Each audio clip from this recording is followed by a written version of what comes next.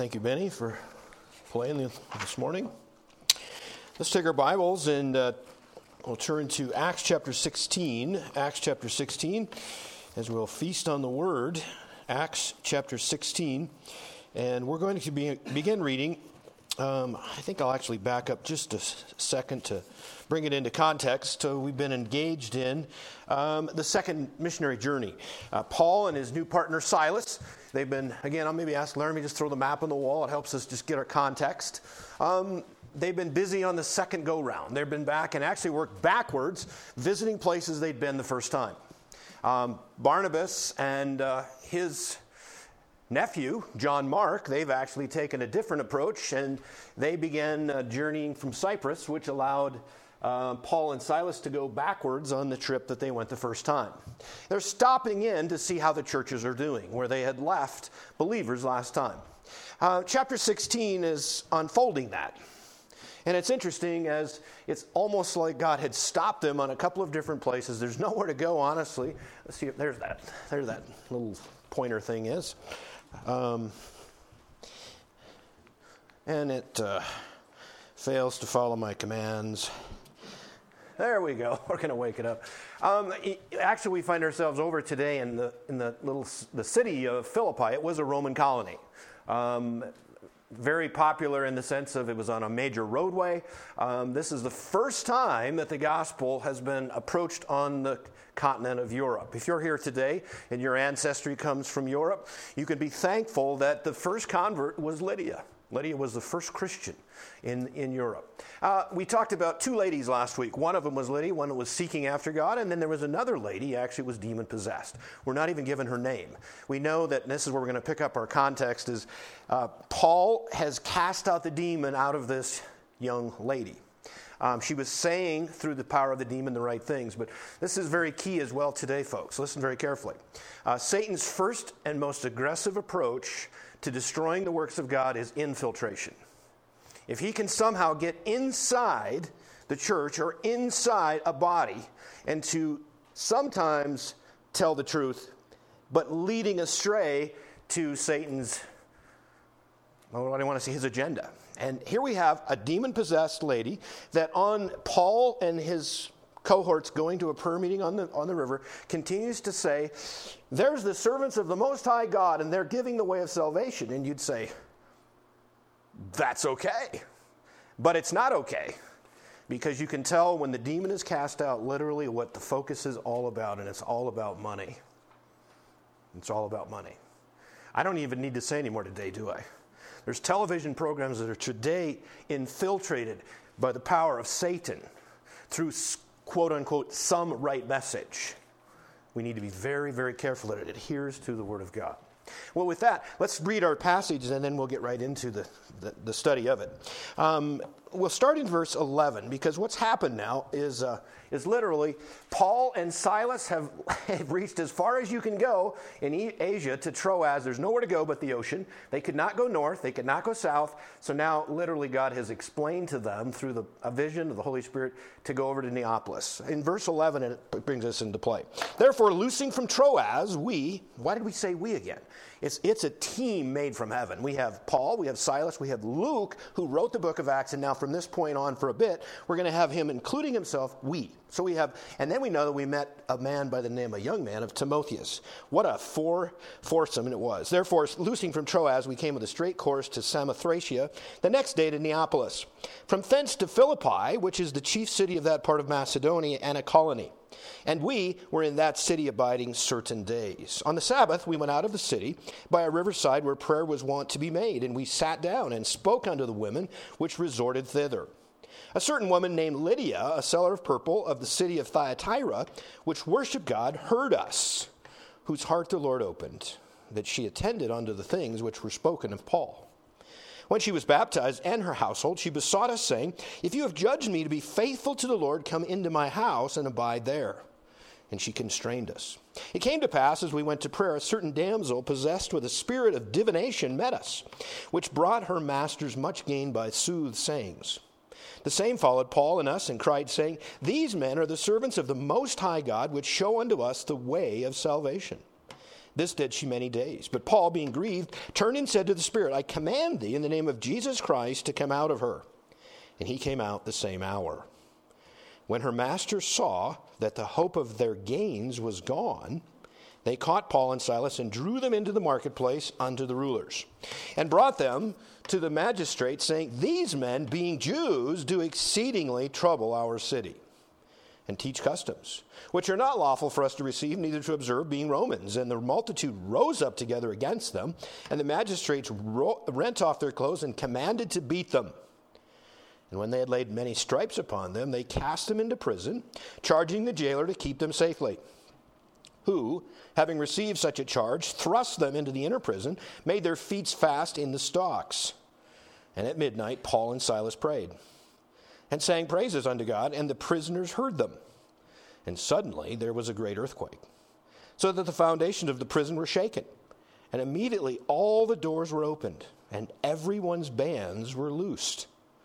And the keeper of the prison, awaking out of his sleep and seeing the prison doors open, he drew out his sword and would have killed himself, supposing that the prisoners had been fled.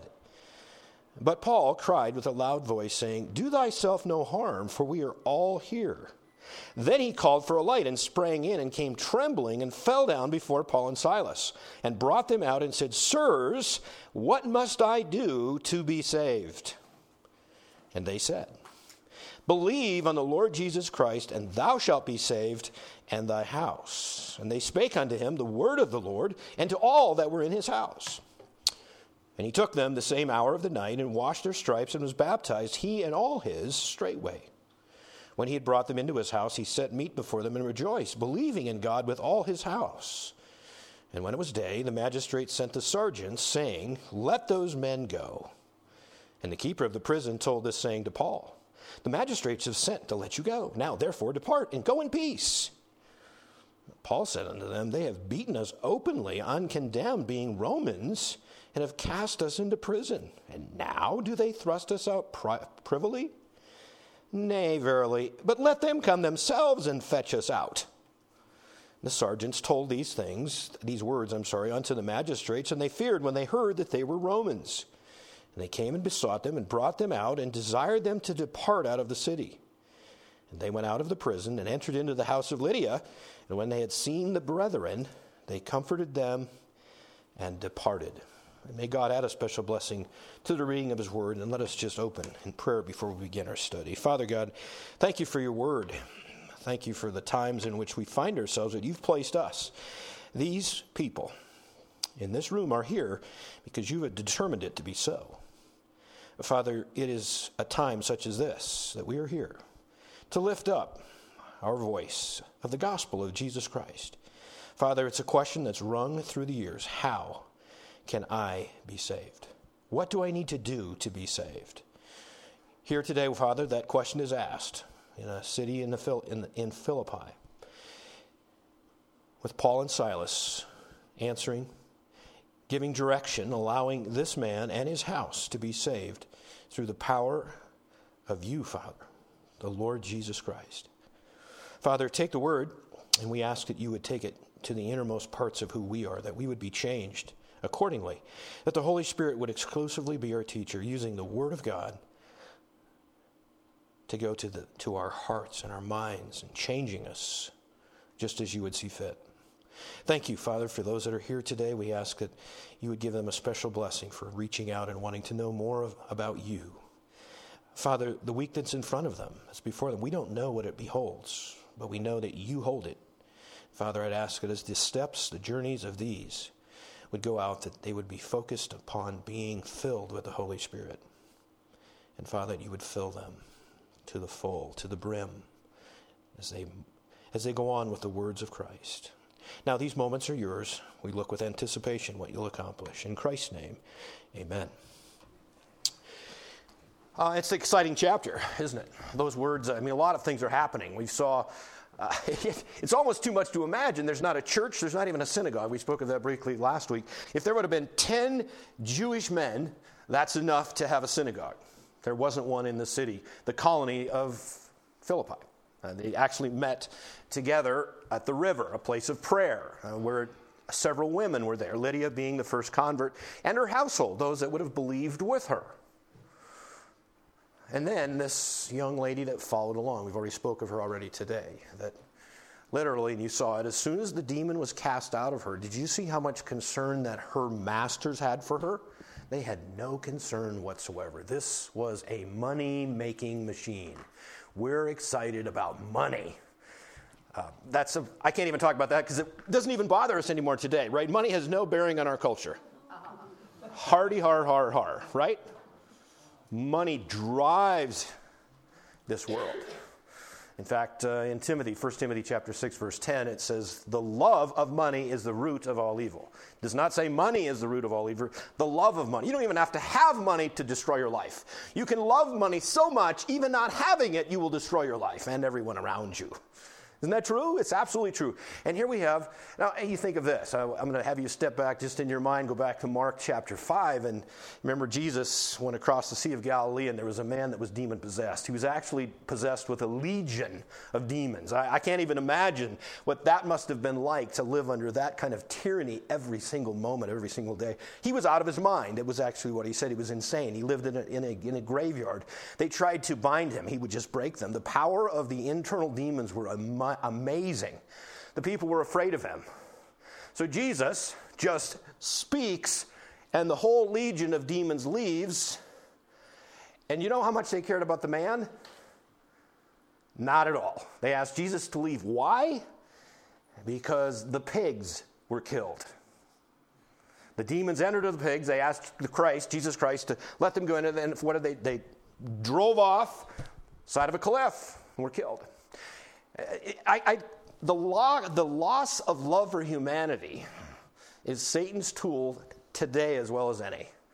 I'm looking across this world today, and it's amazing. In our text today, anti-Semitism, it's rampant. It's absolutely rampant. And the infiltration of the enemy within all of this stuff. And you look across our world today, and it's so messed up. There's so much loss of life.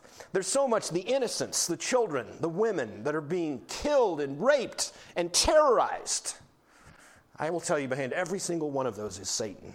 He hates what God created in his image. That will go on. The anti-Semitism will go to the very end. It's amazing. Here we're reading in our scriptures today, over 2,000 years ago. It's right in our face today. And it's not going away. It will not go away. You can see the heightened level of tension that continues to plague our world. It will go higher. It's called the tribulation period. We haven't seen anything yet. And all of that, still, the Jewish community does not turn to their Messiah. But the book, the Word of God says, at the end of the tribulation, at the end of the 7 years, this is not part of the tribulation. I see all of these prognosticators talking about this kind of matches into Revelation. No, 1,000 times. We don't even know what the tribulation is about. You read Revelation and you tell me we're living in that, you don't have a clue. 2/3 of mankind will be destroyed. Mountains will fall. It's unbelievable. This is just a precursor. But all of that, literally, you get all the way to the end of the 7 years, and finally then, Israel turns to the Messiah. And as he hits the Mount of Olives, that mountain splits upon him. And that's his second coming. That's not the rapture. We meet him in the air. If you've trusted Christ today, you're not going through the tribulation, because you will meet him in the air. 1 Thessalonians chapter 4. There's no condemnation to those that are in Christ Jesus. You get to tribulation period, if you're not in Christ, you are being condemned. And if you think you're going to wait till the tribulation to get saved, you're crazy. If you can't stand up for Jesus now, you won't stand against an antichrist that rules the whole world. And our world is searching for that today. Can't you see it? The one world government and digital currencies and the mark of the beast and all of those things are canvassing our world. It's right around the corner. And I look in the protests now of anti-Semitism. It's alarming, but it's nothing. It will literally be in the tribulation. The whole world in the last half of the tribulation will united join against that little nation, Israel. But God is God. I want to be where God's at. That's our prayer. That's my prayer for you today. Are you where God wants you to be? Because that's where you want to be. Trust me. You want to be where God wants you to be. I'm going to be telling a story that fits into this, the jailer that says, let me just say this. Everybody's got a reason they're living. A crisis is a moment or a series of moments that erodes away or takes that thing or things or people or persons or whatever it is that you're clinging to, that you really, that's the sense of your existence. That's your little box. That's your hope of what you're living. And when that's taken away, there's nothing left. That's why when people lose all of their monies and profits and stocks, and they'll jump out windows, because everything they lived for is gone. This jailer, popping ahead for just a moment, he woke up that day and he's just a jailer, right? He has a job to do. He keeps people in jail and he makes sure they stay there. In fact, if you were a Roman jailer and you let somebody go, you were responsible to suffer the same consequence of that one that got away from you. He took this job very seriously. Did you see where his box was? He was a jailer that kept a firm, tight jail. And when this earthquake came and all of the stocks and all of the bands and all of the everything was opened up, he was like, I'm dead. He was going to kill himself. There's no sense even carrying on. He was at the end of the rope. That's a point at which you will ask, now what? Now what? I have to tell this story now, I guess. I just have to tell it because it fits this just as well. There was a man by the name of John Harper. You probably don't know John Harper. He was born in the late 1800s. He and his young little daughter of 6 years of age and his niece, who was helping care for this one and only daughter that he had. He was 39 at the time, but his wife had died in childbearing. Just a week after this, his firstborn daughter, whose name was Nana. They called her Nana. Annie was her name, but they entered a ship. It was around the turn of the century, 1900s, and they got on board, and he was actually a pastor. He was a pastor of a Baptist church in the UK. Very aggressive. He was a soul winner. He was someone that took his job really, really seriously. On April 14th, that night he had his niece and his little daughter beside him, and he was looking at the sunset from the ship's platform and said, what a beautiful sundown. I can't wait for tomorrow. Tomorrow didn't come. You see, he had entered the Titanic, the ship that couldn't be sunk. And as he handed up his little 6-year-old daughter, Annie, to the top flight, which she and her aunt, or his niece, both went together on Lifeboat 11, they escaped, if you will, or they made it. He, John Harper, said, no, there's men and women that need me. I'm going to stay to the end. In fact, he gave his life vest to some. Are you saved? And the man said, no. He said, you need it more than I do. As the ship sunk, just literally, his little daughter and his niece were about a mile away from the ship, and they watched as it went down. The lights flickered and went down. John took every last second of his life pouring out this same request: believe in the Lord Jesus Christ and thou shalt be saved. There was a man 4 years after the downing of the Titanic that stood up in a testimony meeting in Canada, and he said, 4 years ago, John Harper was floating along beside me in the ocean, just about to go under. And he said, are you saved? And I responded, no. He said, believe in the Lord Jesus Christ and thou shalt be saved. And away he went, floated off. As it would happen, he says, he came back again and asked me again, are you saved? And I said, no. And the second time he said, believe on the Lord Jesus Christ and thou shalt be saved. And he said, all of a sudden, just a moment after that, he went down.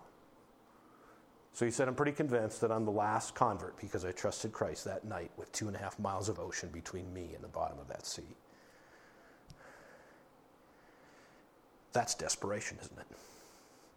But that's a man that lived exactly what he believed. John gave the last moments of his life. Not like he was making sure, to his best of his abilities, that his little daughter, 6-year-old, and by the way, she went on to marry a pastor. I think she died at like 82 years of age. His legacy continues. I just saw this story written about him this morning. It was about 5:30 this morning. Thank goodness for the clock being set back. I had an extra hour to watch and look and see and study, right? It was good stuff. But my point is that, you know what? Each and every one of you here today, if you haven't trusted Christ, there's something you're trusting more. There's something that you're trusting more. It might be money. It might be popularity. It might be just like this jailer, just prestige of running the jail of the town of Philippi, right? And I do my job. And when all of that crumbles, when someday you look in the mirror and all of the things that you really trust in are not enough to get you to get beyond physical death, then your world gets really small. And I'm here to say the same message that Paul and Silas gave to that jailer that night, in the middle of the night, is just as true today. Believe in the Lord Jesus Christ and thou shalt be saved. We're going to talk about what that means in a moment. To think of, let's take a step back now. Let's just take a step back. Why is Paul and Silas in jail? Been beaten. A Roman colony, in which we spoke some of last week, would be run by 2 magistrates. They were appointed by the Roman, ultimately the emperor, but would have been responsible for this colony. They were ones that were responsible for things running the right way.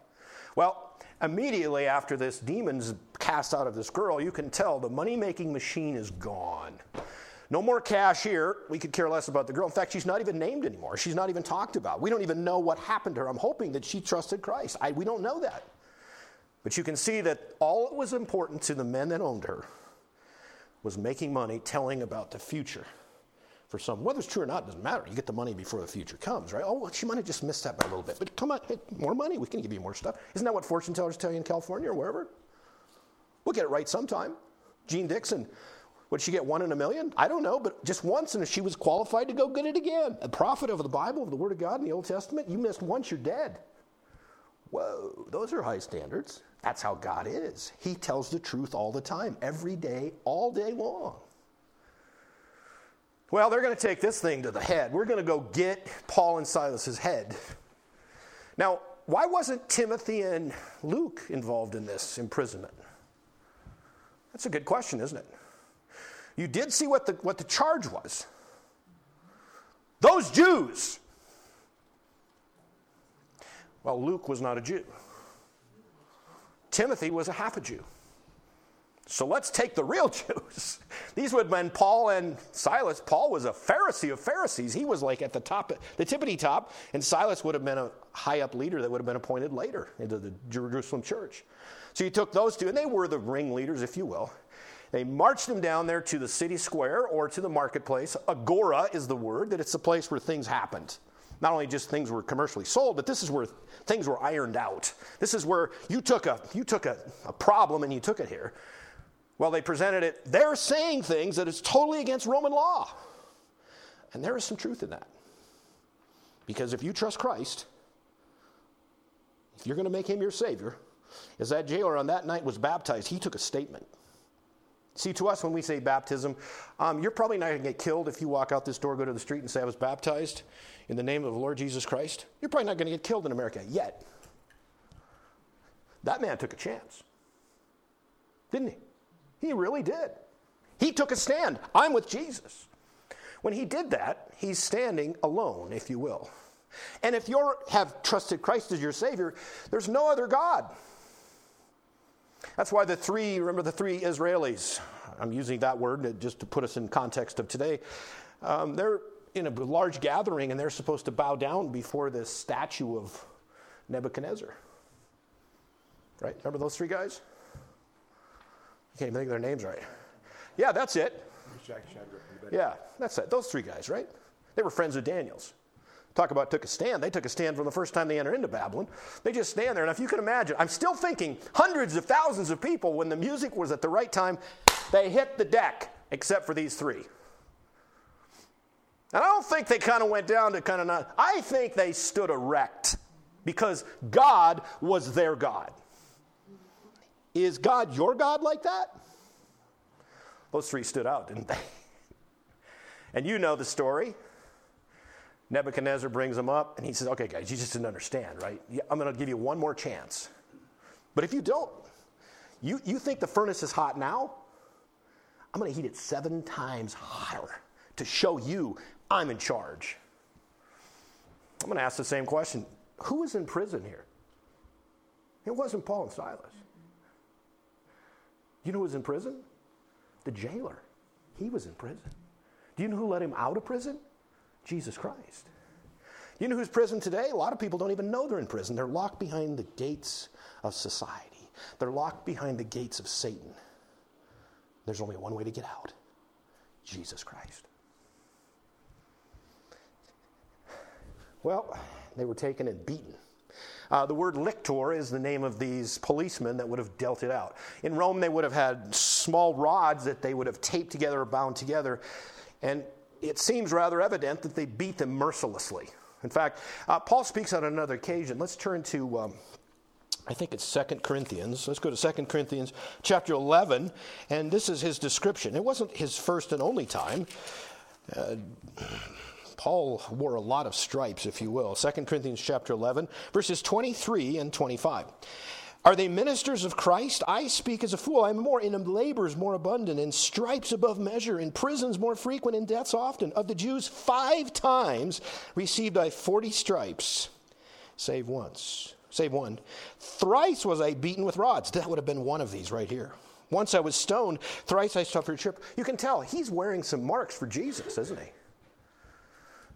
But that not even being enough, then the magistrates commanded the jailer, throw them into the inner parts of the dungeon. And he, knowing the sinisterness of the whole capacity, he not only does that, but he puts them in, the word is stocks. How many of you have been in stocks? Have you really? Oh, there you go. There you go. I was going to say, we need to talk a little bit more, okay? Yeah. And I remember, actually, I had a situation like that. There was a presentation or what's the right word I'm looking for? Well, I'll just say that. There was a model, if you will. And I remember, and this would have been leg stocks in this situation. But there were some where you had legs, arms, and your neck went through. I can't imagine. Now, that just creeps me out. I mean, I'm getting more claustrophobic, theoloric. I don't know why. Maybe I'm filling into myself. I don't. You could do what you want to do with it. But at any rate, they would have been wearing stocks on that night, beaten mercilessly. Now, wait a minute. I want you to go there for a moment and not even understanding the pain of this situation. Just the sense of what had just happened to you. You were on your way to a prayer meeting to pray with fellow believers. You have a new convert, Lydia, and her household, and probably numerous others had now been part of this group. This young lady that had been following you for several days has said the right thing, but with the wrong author. And Paul is not going to have any of this infiltration to take place when they leave. Because Paul knows he's on a journey. He's not going to stop in Philippi and go home. He's not going to stay here for 5 years. He's going to move on. So it's very important. This is Paul really looking out as an under-shepherd. The last thing he needs is to have Satan infiltrating this group of new believers with a partial truth. I can show you in Revelation chapter 2 and 3 churches that Satan got in through the bottom, shall we say, infiltrated, and those churches were dead. What do you think has happened in America? Now, persecution, which is what Satan will revert back to, it works every single time to expand the gospel across the world. Without question, infiltration, Satan's most effective tool. Just silently gets inside, starts to maneuver some doctrine, starts to see someone else as being equal with Christ. You go on with it. There's a cult today that is being worshipped because it appeared as an angel of light. Stop a moment. What else do we know about this quote-unquote angel of the light? Said that Jesus is the same as or he's a brother to Lucifer. Wrong answer. That's not what the Bible says. Stop. You see, that's all a charade. That's what's going to happen in the tribulation period. Antichrist is going to look really cool. The false prophet is going to make him look really cool. In fact, it looks like he's almost dead, maybe dead, and he raises him from the dead, and the people, wow, that's the Messiah, right? And if you don't know your Bible, that's what's scary today. You know, the United States as a populace doesn't even know what a Bible looks like inside the covers today. I got in a conversation with a lady a couple of weeks ago. She was throwing mud at the Bible, and I said, there's the truth. That's the truth. Well, I've never read it. I'm thinking, wait a minute. Do you understand what you just said? You know, you're not going to argue someone into heaven. Understand that, okay? Don't try that. What did it say in Lydia? God opened her heart. You want to get somebody saved? Pray for the Holy Spirit to open that person's heart. Let that work be done by the Holy Spirit. But here I got somebody telling me that the Bible is a joke, but has never read it. That's common. That's common today. If you think the Bible's a joke, then get into it and prove it. C.S. Lewis spent a pretty good share of his life, a brilliant man, a brilliant intellectual that was amazingly smart. God gifted him with an amazing amount of intelligence. And he said, I came kicking and screaming to God because the Bible's true. I couldn't disprove it. You see, that's what the Bible does. If you're really interested in getting into it, it'll take your life. It'll take your life just where it needs to go. Okay, now, I asked you to hang around in the boots and the shoes of Paul and Silas. How's your evening going? Oh, let me remind you of your condition. You were on your way to the prayer meeting, and finally Paul had enough, and he turned around and he said, in the name of Jesus Christ, be gone. And that demon is called a he in the King James, is gone. It's the last we know anymore of the young girl, other than that she's no longer a cash machine. Now you've been dragged to the city square, and you're being accused of being a Jew, which isn't a good thing, in Philippi, and you're against all Roman law. Now, part of that is true. If you trust God and God alone, there's no room for emperor worship. Okay? That's a problem in Rome. But they weren't causing an uproar, correct? If you remember correctly, you were just going to prayer meeting. Now, all of a sudden, here we have two guys coming out with clubs, rods, and strip you and beat you to, I don't know to what level, but apparently not a very good level. You fill in the blanks. Then you're thrown into prison, and your legs are in stocks. You can't go anywhere. How are you right now? Stop. Just honestly, how are you today? Well, how are you right now? It's 8 o'clock in the evening. Nobody's saying awesome. I'm hearing that. Would you thought at midnight to just start praising God? It's okay. We're honest. We're just right. We're just back and forth. I wouldn't. Wouldn't be the first thing for me. You know, I'd be too worried about for a while. Still do it. I'm worried about my problems. Boy, what do I got to do? I mean, is God not watching? Where's God in all of this? You've never said that, but I mean, I would probably once or twice. But guess what's not changed? God. God hasn't changed. He didn't go anywhere. Now, in the book of Philippians, I have asked in a prayer for people to have this. And in Philippians chapter 4, verse 7, let's go there for a moment, because what we're seeing is we're going to work this backwards, and you're going to see to this church, and isn't it amazing? This is the letter to the Philippians. Where's Paul and Silas? They're in Philippi, right? This is like home city. This is hometown territory.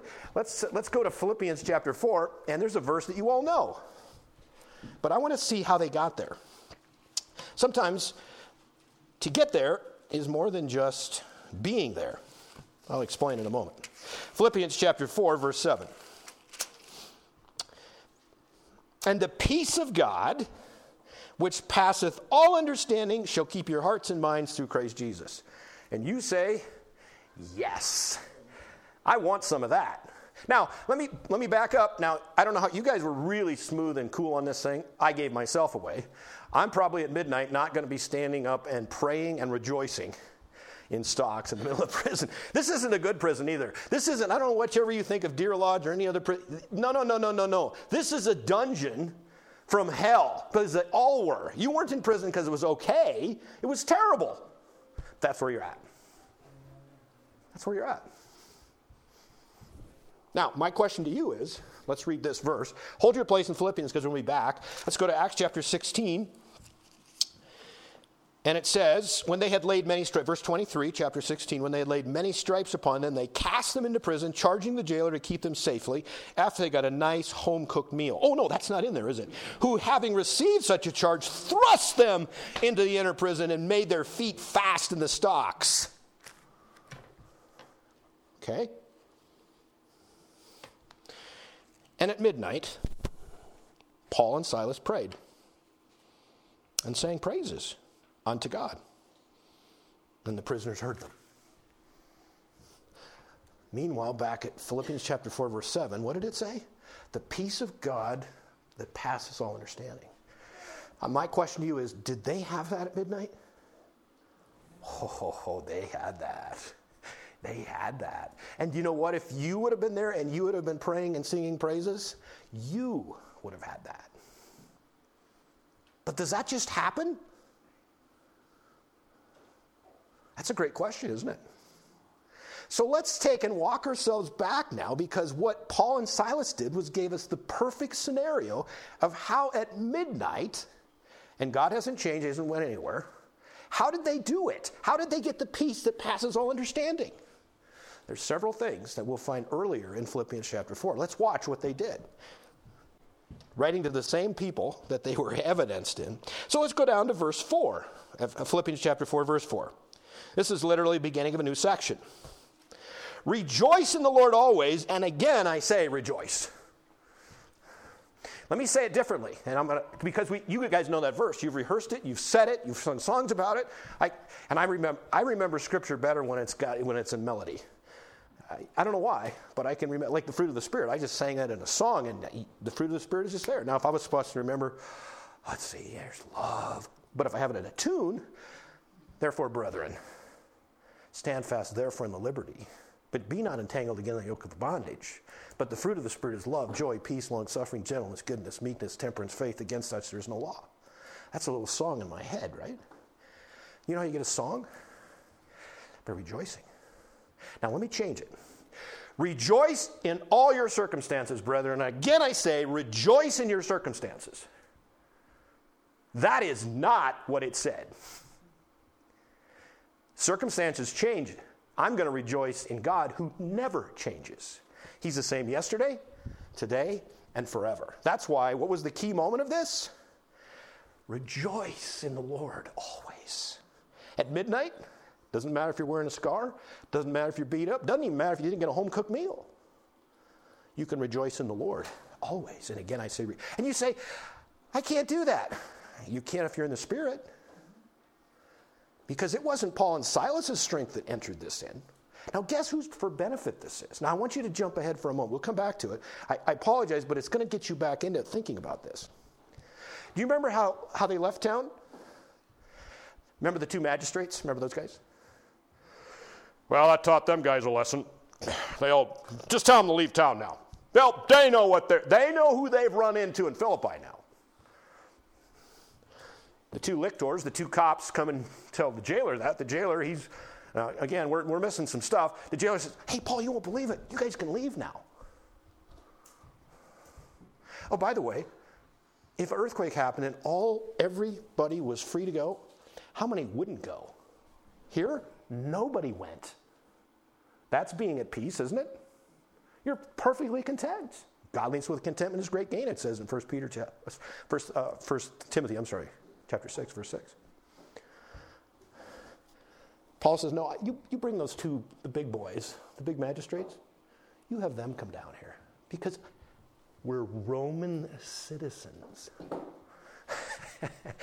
You know, the expression, the fear of God. Let me tell you something. Those two magistrates, which were running the Roman colony and found out they had just beaten mercilessly, without any trial, without any investigation, had just done it to Roman citizens. He said, why don't you have those two guys come down and tell them for me to leave? We're not going anywhere. The cops go back. Oh, guys.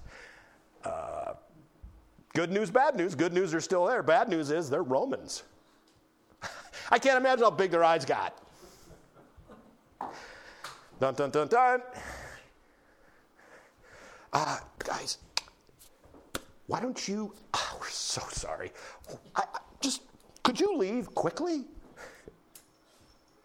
Now, see, in my mind, I'm thinking, why didn't Paul say that before he was beaten? It's not letting less true, right? I'm going to just tell you again, the under-shepherd, the love of this man, Paul, is amazing.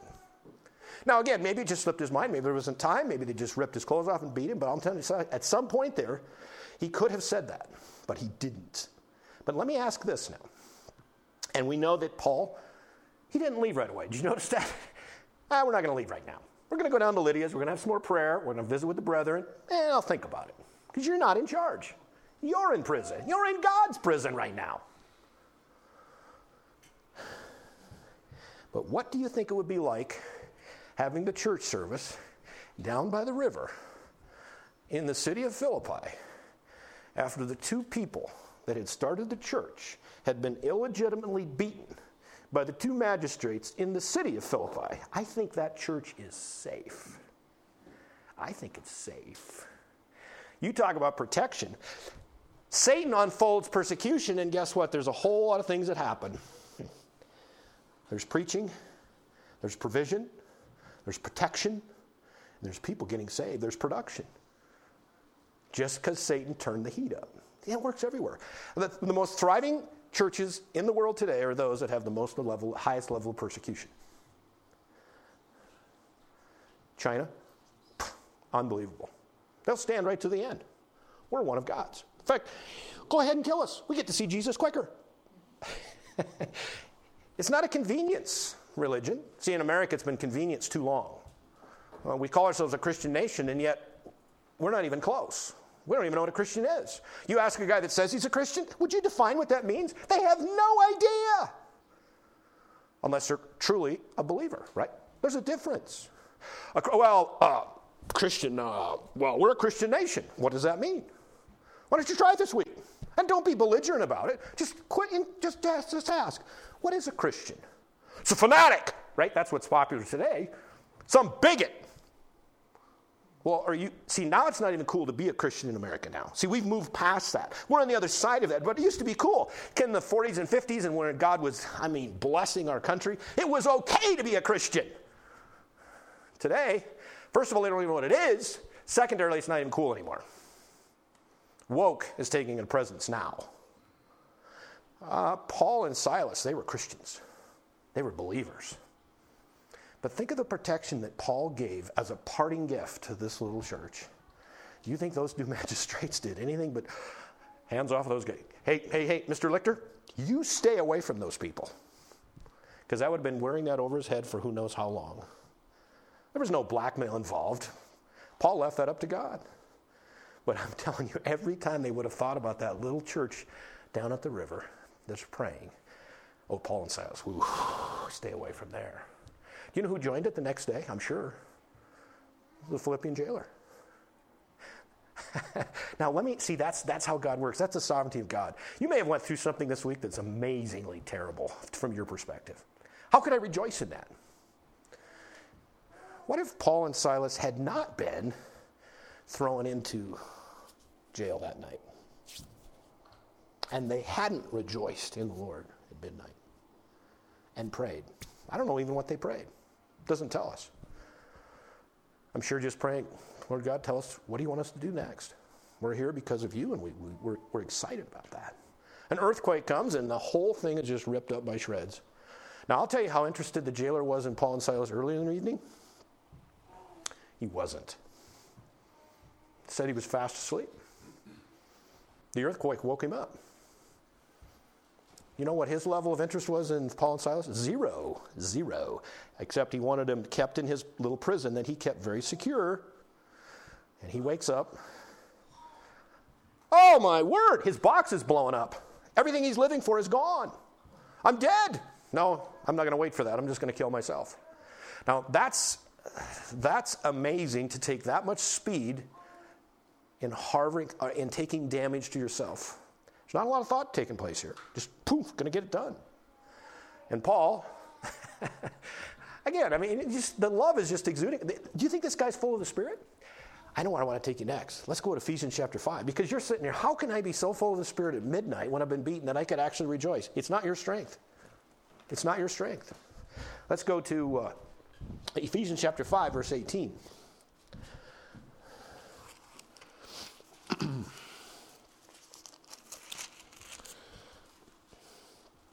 And be not drunk with wine, wherein is excess, but be filled with the Spirit. What controls you? That's really the issue.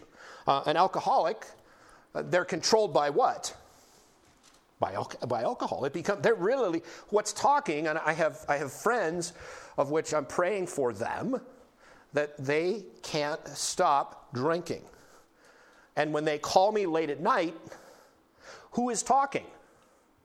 The alcohol is. They're in total control. Or it's in total control. But let's keep watching. That's the point he's making here. What are you controlled by? Looking at verse 19. Be not drunk with wine, wherein is excess, but be filled with the Spirit, semicolon, speaking to yourselves in psalms and hymns and spiritual songs, singing and making melody in your heart to the Lord.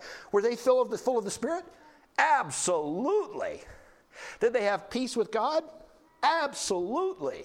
Why? Because they were filled with the Spirit. How does it start? You're in a pickle. It's as bad. Now, it may not be as bad as the guys that you guys aren't have. The good news is it's not 8 o'clock at night, and you're not in the jail of Philippi, and you're not the innermost part of the dungeon, you don't have stocks on, and you haven't been beaten within an inch of your life. The good news is you still live in Madison, well, I'll just say southwest Montana, but you've had a rough day. And what happens then is the problems get big, and your God gets small. My tough time is in the middle of the night. I don't know what that's about. Problems are bigger at night. But you know where you got to start?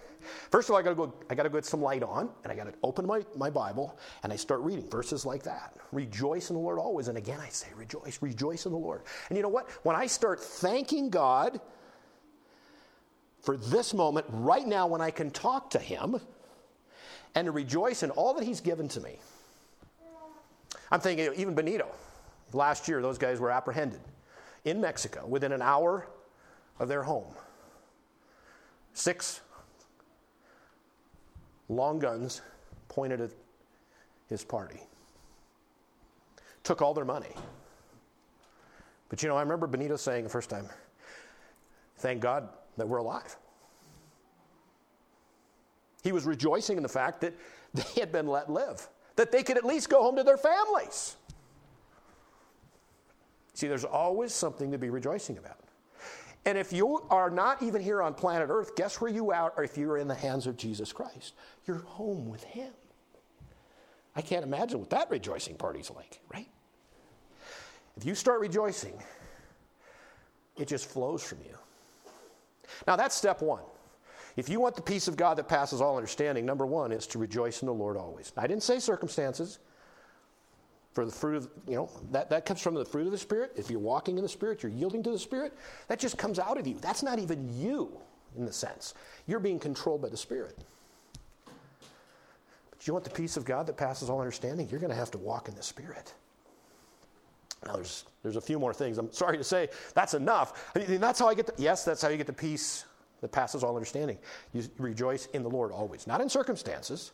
For all things work together for good to those that love God and are called according to his purposes. Not all things are good. That's Romans chapter 8, verse 20. You study it out. It doesn't say that. But God uses all of these things to bring you closer to himself. That's what that says. But let's go back to Philippians. Let's see what else they did. Philippians chapter 4, it says, rejoice in the Lord always. And again, I say rejoice.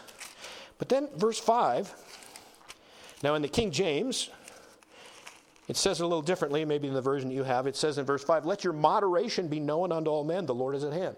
In some of your versions, the NIV potentially would say, be gentle. Be gentle. I'm going to go back now. Let's watch Paul and Silas. There are symbols of peace. I'm going to tell you what, if you can sing a song at midnight and you're beaten within an inch of your life, That's peace. Were they gentle? Oh, amazing. Amazing. Just a few hours later, not even hours, I'm convinced minutes, and the place is completely blown apart. And Paul, oh, no, don't hurt yourself. No. No, everybody's here. Nobody's gone anywhere. You're okay. Is that gentle? Even more important, are you gentle? Am I gentle? That's going to be the key to having peace that passes all understanding. You rejoice in the Lord always. Exhibit your peace. Exhibit your gentleness. And then it goes on. Be careful for nothing. What does that mean? That's a hard way of saying, don't sweat it. Don't sweat it. What's the words we would use today? No anxiety, right? Yeah, chill, right? Just chill. Sometimes that's a little bit further than it ought to be, right?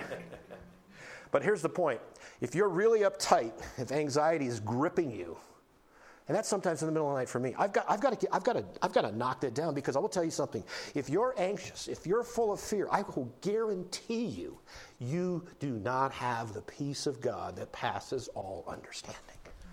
They can't coexist. In fact, there will be no love in your life if you are fearful. 1 John chapter 4. Fear casteth out love, and love casteth out fear. They cannot live together. That's why the fruit of the Spirit is love. Fear is not part of that picture. So let's rehearse for a moment. These guys have shown, this is an exhibition that's unbelievable. Done in Philippi, written in a letter back to the Philippians. You'll never read Philippians chapter 4 the same again. Never. Rejoice in the Lord always. Be gentle. Be gentle. Don't sweat it, guys. In fact, pray about everything. That's what that verse goes on to say. Pray about everything. And let's read it. Now let's read it together. Let's watch what happens. This is why it becomes what takes place. Verse 4, rejoice in the Lord always, and again I say rejoice. Let your moderation, your gentleness be known unto all men. The Lord is at hand. Be careful or anxious for nothing, but in everything by prayer and supplication with thanksgiving, let your requests be made known unto God. And the peace of God, which passes all understanding, shall keep your hearts and minds through Christ Jesus. Does that verse now make full sense? You can't just go over and take this beautiful picture of the peace of God and go over to your neighbor and go, whew, there, you got it. No, it doesn't work that way. You'll never have the peace of God until you're at peace with God. And you can't get at peace with God until that man that was floating on the ocean and that John Harper cast out him. What did he say? Believe in the Lord Jesus Christ and thou shalt be saved. Until that, he was at war with God. When he entered and got out of that situation, he was saved. He was actually, literally, physically saved. But he was saved and he was at peace with God when he trusted Jesus Christ. That moment changed his life forever. And that's literally where every single one of us has to get to. If you know someone today that is not at peace with anything, there's only one place to start. Peace with God. It only comes through Jesus Christ. Man, what an exhibition, right? These guys are rejoicing in the Lord. Could you say these guys are anxious? Not for a second. At least there's no indication of it, because you know what? When you're rejoicing, when you're praising God and you're praying and asking Him for everything and being gentle, there's only one thing that could happen. Peace that passes all understanding. In fact, those prisoners that heard them, that's exactly the term they would say. What's with those two guys? They're not right. No, they're with Jesus. They're with Jesus. See, it's so foreign. It's so foreign, isn't it? Now, I wish I could say that I would be a beautiful example, and you could just follow me when things are really tough. I just get all those things right every single time. I don't. That's why God wrote it down for me.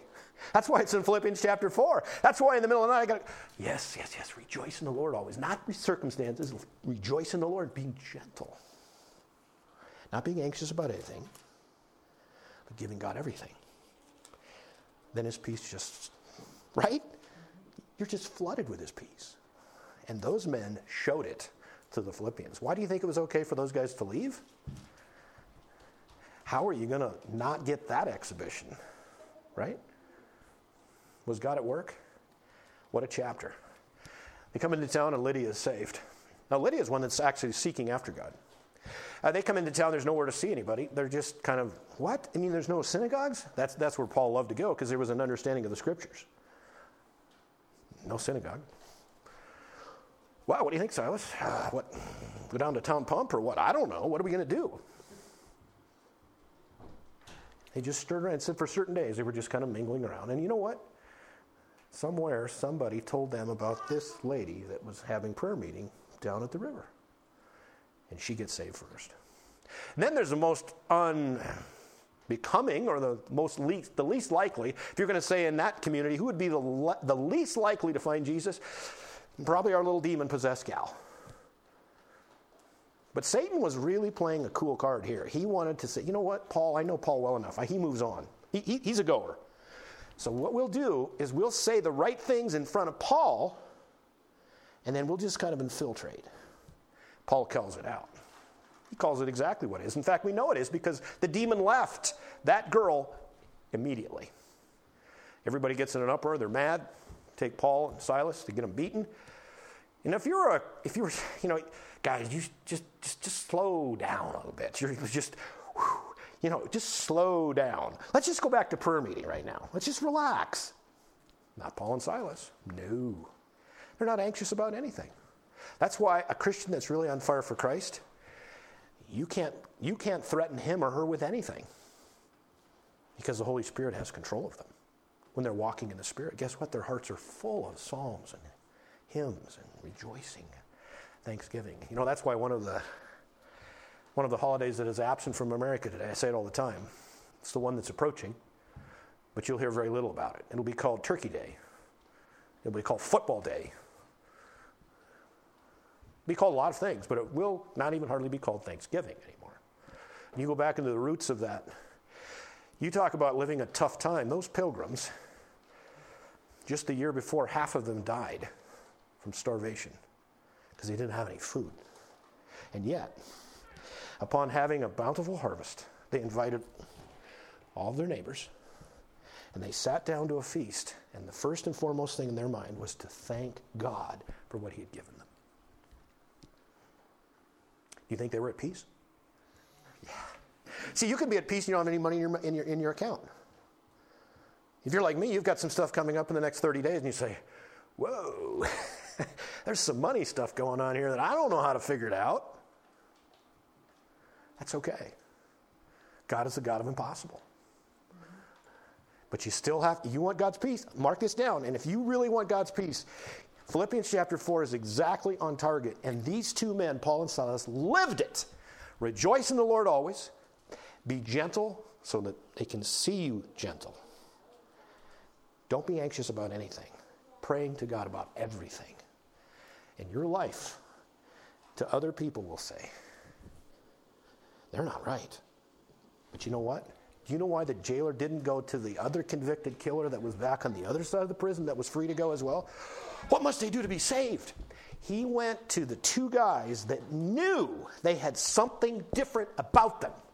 And when you live with the peace of God, people will see you are someone that's approachable, someone that knows something they need to know. It's about that walking in the Spirit. It doesn't make you special. It makes you Spirit-filled. And the world has changed, one person at a time. Paul and Silas weren't in Philippi very long. That book of Philippians is remarkable now. Think about it now. See, it's just added so much flavor to even my life.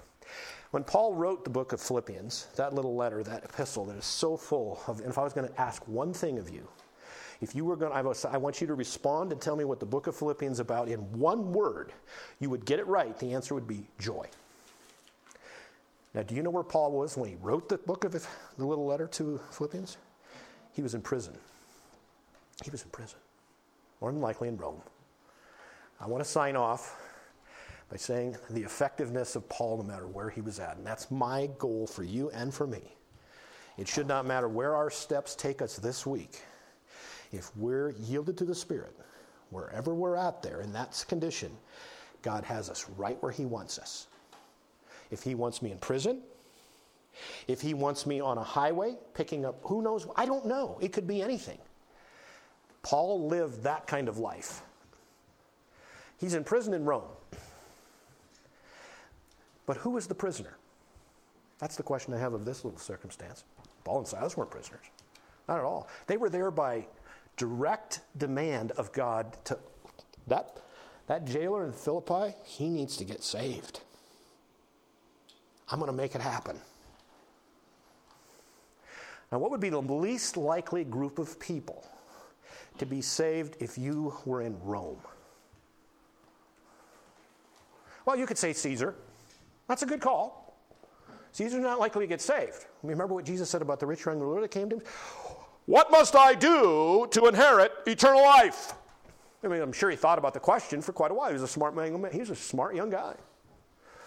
But God, Jesus Christ, he was amazing how he could just put his finger on the problem immediately.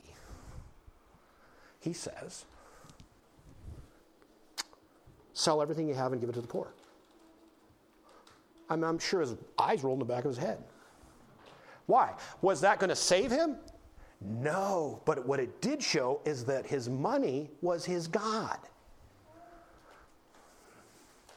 So Caesar, likely to get saved? Unlikely. A lot of our powerful and pompous people in the United States, the Bill Gates people of the United States, the George Soroses, unlikely to get saved. Why? They're too powerful. They're too rich. They have too many things. They don't see any need for anything. If I told George Soros, I don't even know if he's alive, honestly, but as old as he is, if I went to him and I said, George, and I pray for him right now, this second, that George would find Jesus Christ. But you know what he'd say? I don't need him. Right? It's the most dangerous lie that Satan could tell anyone. And yet it's true. But I'll tell you, someone else is probably not even less likely to get saved is Caesar's servants, his household. Now let's check back into Philippians, same book. Let's go to chapter 4. Chapter 4 of Philippians. Now I'm skipping ahead a little bit, I understand. Verse 21, it says, this is the ending remarks of this man that's in jail. He's writing to those where he was enslaved for a night, beaten.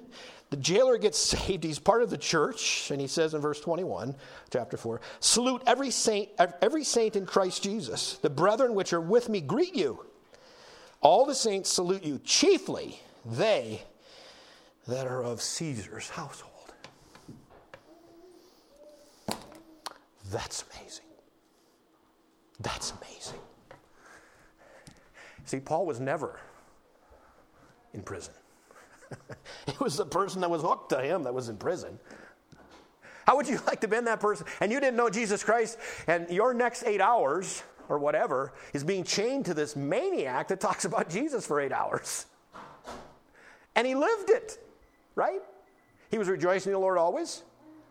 How many times do you think you learned the Lord is all?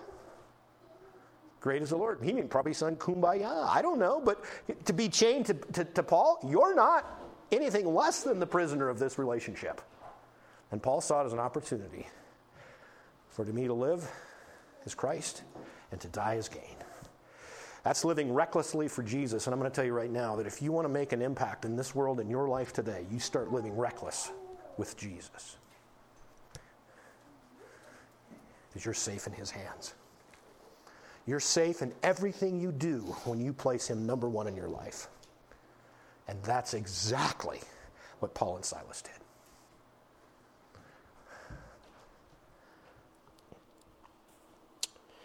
Let's pray. Father God, what magnificent words. What a magnificent picture we see of your plan being unfolded sovereignly, meticulously, magnificently. Oh, you amaze me in your awesomeness. I bow in repentance, Father, for not being rejoicing at all times in you. For seeing my problems sometimes as bigger than they should be. Displacing you in the sea of struggle. Father, may we all get a sharper glimpse, a clearer focus of Jesus Christ. We thank you for what you're doing